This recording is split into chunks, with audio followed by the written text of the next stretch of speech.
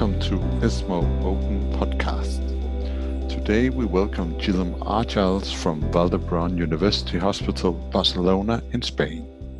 He will talk to us about the new anti-CEA, anti-CD3 bispecific monoclonal antibody called CEA-TCB. This was presented at the ESMO World Congress on Gastrointestinal Cancer and also the ESMO Annual Meeting 2017. So, Guillem, first of all, could you say something about what kind of drug is this bispecific anti-CEA, anti-CD3? The CEA-TCB is a bispecific antibody that on one hand binds the CEA protein expressed in the epithelias, and on the other hand bind the CD3, which is a part of the T-cell receptor complex. By this mechanism of action, the drug, what really does, it causes a direct T-cell engaging just on the basis that CEA expression is expressed preferentially in tumor cells. It's important to make a clarification in this point because you know that there are many epithelias that has normal CEA expression, and through a drug like this, you can perhaps cause activation of immunity in normal epithelias like colon or corneal epithelia and so. But the design of this drug has been created, has been thought just to avoid this, because if you have the opportunity to have the structure, the figure representing the structure of the drug, you see how there are two anti-CEA binding domains and just one anti-CD3 binding domain. And moreover, these CEA binding domains are high affinity binding domains compared to the CD3 binding domain, which is low affinity. This causes that the antibody has to recognize cells with high CEA expression because the antibody needs to bind two molecules at the same time. And this requires a significant level of CEA expression. And this significant level of CEA expression is higher to what's seen in normal epithelias like colon and others. So through this design, you are causing a preferential binding in the tumor, not in the normal cells. So could you say something about the initial experience before the initiation of the study? There were a significant number of experiments at the preclinical level. The first experiments conducted were in vitro experiments trying to demonstrate the preferential engagement of immunity in the CEA high expressing cells and not in the low CEA expressing cells, just trying to demonstrate safety, that the drug provides the necessary safety conditions before going on to patient experimentation. Then, following these in vitro experiments, there were conducted functional experiments in humanized PDX. Humanized PDX are PDX models designed to test immune agents. They are PDX that carry human tumor, and also they carry human immune system. So you have a mice with the tumor and also the human immune system. So then in these mice you can test different immunotherapy agents and combinations. So following the in vitro experiments, they were conducted also in vivo experiments in this humanized PDX, and the data that was published in the clinical cancer research point out that the drug was able to cause preferential activity in the high CEA expressing cells, and which includes the tumor of the mosses. How did the idea of combining with the PD-L1 inhibitor arise? The observation supporting this combination came from the phase 1A dose escalation trial, which was the first time in human testing of the CEA-TCB. So we conducted a dose escalating phase 1 with a course of 3+3, and this trial include paired biopsies in patients. All the patients included into the trial underwent paired biopsies. And what we realized is that in the on-treatment biopsy, when compared to the baseline biopsy, we saw overexpression of PDL1. And since PDL1 is a well-known mechanism of resistance for immunotherapy agents, we really saw from the very beginning that the natural further step was to combine it with anti-PDL1. And this was the rationale to do the combination and to start the phase 1b trial with combining CA-TCB plus atezolizumab. How was the toxicity profile with such a potent drug combination? Well, you know that toxicity in immuno-oncology, it's challenging because you can have very good results in patients with long-lasting survivors and with long-lasting responses, but on the other hand, at the cost of having sometimes relevant toxicities depending on the combination you are testing. For this drug, what we saw as presented in the different presentations that Josep Tabernero gave at ASCO and myself that I gave in the WorldGI was constant, manageable, and also it's easy to predict. We got two different kinds of adverse events. Following CA-TCB administration, what the patient experienced is a very fast immune activation in the tumor. So all the tumor lesions become inflamed, and this causes a transient impairment on tumor symptoms. So basically the symptoms depend on the tumor burden and the tumor localization that every single patient has. For example, the lung lesions could get inflamed, and this inflammation could cause cough, tumor pain, and also transient shortness of breath. Patients that had liver mets could have pain, could have also transient AST/ALT increase, and also jaundice. But it's important to remark that this is also the vast majority of these events are transient, respond well to corticosteroids, and only happen after the first infusions. And then as the patient is being treated subsequently, the adverse events progressively disappear. So we had a tolerability profile depending on the localization of lesions and also the tumor burden. On the other hand, we got a different pattern of adverse events that is more systemic, and it's because the intense tumor inflammation following the first, second, and maybe the third infusion cause cytokine release, and these cytokines released to the blood cause pseudogrippal syndrome consisting of fever, chills, and also fatigue and hyporexia, lasting for mainly 2-3 days after the first, second, and third infusion, and totally disappeared after the third infusion. This flu-like syndrome easily responds to NSAIDs, so it's nothing worrying. In addition, we saw diarrhea, and this diarrhea could be explained by the different two profiles of adverse events. Could be explained for the local inflammation of the tumor lesions, because this diarrhea is higher in the patients that had peritoneal involvement of the tumor affection, but also could happen immediately after the first and second infusion, and could be also explained by this cytokine release, transient cytokine release, causing bowel inflammation mediated by these cytokines and then producing the diarrhea. So diarrhea is the only adverse event that could fit in both groups of adverse events. The rest are very clear due to one pattern of adverse event, the systemic one because of cytokines, or the localized one because of the tumor involvement.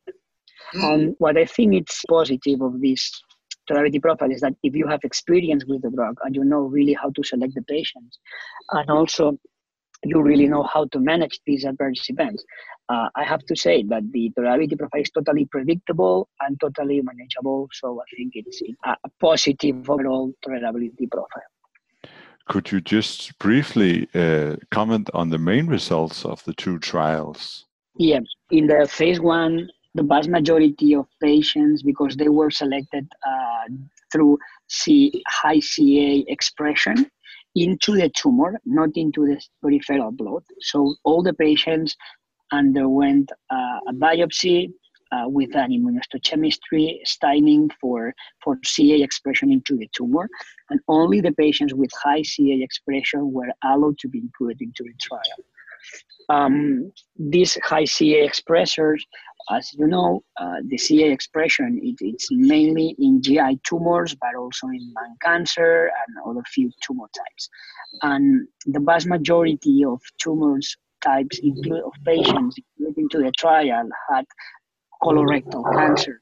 More than 95% of patients included into the trial had colorectal cancer, and few pancreatic cancers, gastric cancer, and lung cancers. So the vast majority of patients, and the only ones of whom we have efficacy results, are colorectal cancer, because it was the only cohort analyzed so far. The data I'm going to discuss came from the ASCO and World GI presentations.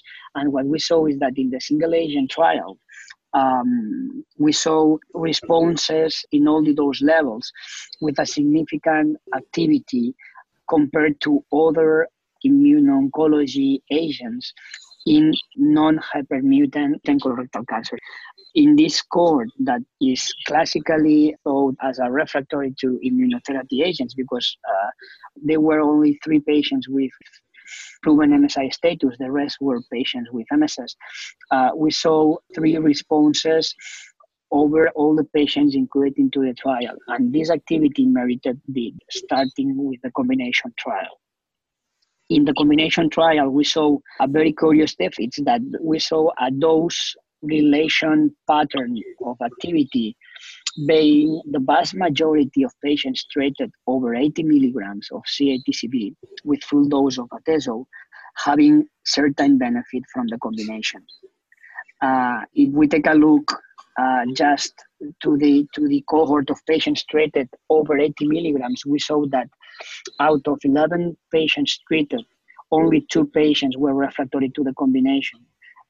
But the rest of patients, the 9 other patients, benefited from the combination, having a long PFS and also tumor responses. So this means that the patients treated at the biological active dose could have benefit from this combination. On the other hand, this relation with the dose was not seen on the single agent trial. So now, concerning the CEA levels, was there a clear cutoff on the immunohistochemistry? Yeah, all the patients had positive immunohistochemistry test, and the threshold was that patients needed to have at least 2 pluses or 3 pluses in more than 50% of cells into the cytoplasm or the cell membrane. That was the cutoff for considering a patient eligible for the trial. Patients with less than this expression were not able to take part into the trial. Could you see any correlation with the blood CEA levels? No, because we did not see any clear correlation between the tumor expression levels by immunohistochemistry and the CEA circulating levels. What we saw is correlations with CEA kinetics in the peripheral blood and the benefit to the treatment, but not with on the baseline status in regards of patient eligibility, which means that patients with high CEA, peripheral CEA sometimes were not eligible for the trial based on the immunohistochemistry criteria. This has a very simple explanation. It's that the CEA expression in the tumor is one thing, but the CEA levels in the peripheral blood is something that has more to do with the tumor burden rather than the intensity of cell expression, of CEA expression. Did you and the other investigators discover any subgroups with better or worse outcome?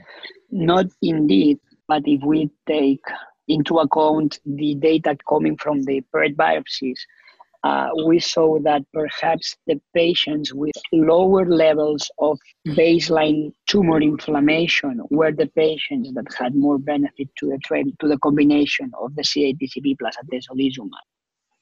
We saw that the patients that had significant levels of lymphocyte infiltration at the baseline before treatment initiation, or significant degree of T cell activation at the baseline, were the patients that later on obtained lower benefit from the treatment. And on the other hand, the patients that had the cold tumors, the patients with tumors being without T cell infiltration or with infiltration but not T cell activation, were the patients that obtained more benefit. But this is just exploratory. This data came from the analysis of the on treatment paired biopsies, and few patients had this analysis done yet. So we will need to obtain more data, more prospective data before being able to answer this question properly. So what is the next step for CEA-TCB trials? Well, at this point, I would like to make a reminder that CEA-TCB could be a very interesting treatment option for metastatic colorectal cancer, because so far we only were able to demonstrate benefit of immunotherapy, conventional immunotherapies, for the hypermutant colorectal cancer, for the MSI-high colorectal cancer, which accounts for near 5% of the metastatic population. And we have not been able to demonstrate benefit of immunotherapy for the 95% resting. So CA-TCB provides interesting data for this rest of CRC patients. So based on that, I think that a very natural further step could be to develop this combination in the refractory metastatic colorectal cancer without MSI-high stages. However, first of all, I think that given the importance of having expertise with the treatment before being in this position to start treating patients, and then the importance of patient selection just to avoid having problems of tolerability, I think that before that, the current trials needs to provide mitigation strategies for toxicity that could really, let's say, dilute this necessity on selecting the patients and could allow the physicians to treat almost every patient, because we will dispose of mitigation measures for toxicity. Is there any phase 3 trials ongoing? No. Right now, we only have the phase 1A trial testing CA-TCB single agent, and we have the phase 1B trial testing CA-TCB in combination with atezolizumab. We need to wait until the conclusion of these trials before to move on to the phase 3 trials or phase 2. So finally, how do you see the future for the treatment of colorectal cancer, apart from what you have told us already? So the situation of CA-TCB, it's difficult, because what we have right now is we have active treatments in front and second line, and we have active treatments in the refractory setting for very, very, very selected populations, which could be the MSI-high patients that could be treated with Nivo and Pembro. We have the HER2 amplified patients that could be treated with lapatinib and trastuzumab. We have the BRAF mutant patients that could be treated with BRAF, anti-BRAF combos, but the rest of the patients, which accounts for near 80% of the entire colorectal cancer population, only have common options that could be regorafenib and TAS-102 that provide modest efficacy when compared to the agents I have just mentioned, and also could have a difficult tolerability profile. So we need to improve the panorama for this 80% of colorectal cancer, and perhaps CA-TCB could be an option for this. But we need to also develop other agents besides CA-TCB. The problem I envision is that the 80% of metastatic colorectal cancer population depend on so far undruggable targets. So it's very difficult to treat these patients at the molecular level. The vast majority of these 80% of colorectal cancers depend on RAS mutations, P53 mutations, TGF-beta pathway inactivations, and so far these pathways, these molecular alterations are out of therapeutic reach. So it's going to be difficult for these patients, but we need to do our best to improve their outcomes. Perfect. Well, thank you very much, Gilliam, for enlightening us on this new exciting drug, and thank you for listening. Please find more podcasts on the ESMO Open homepage and stay connected via Facebook or Twitter for updates.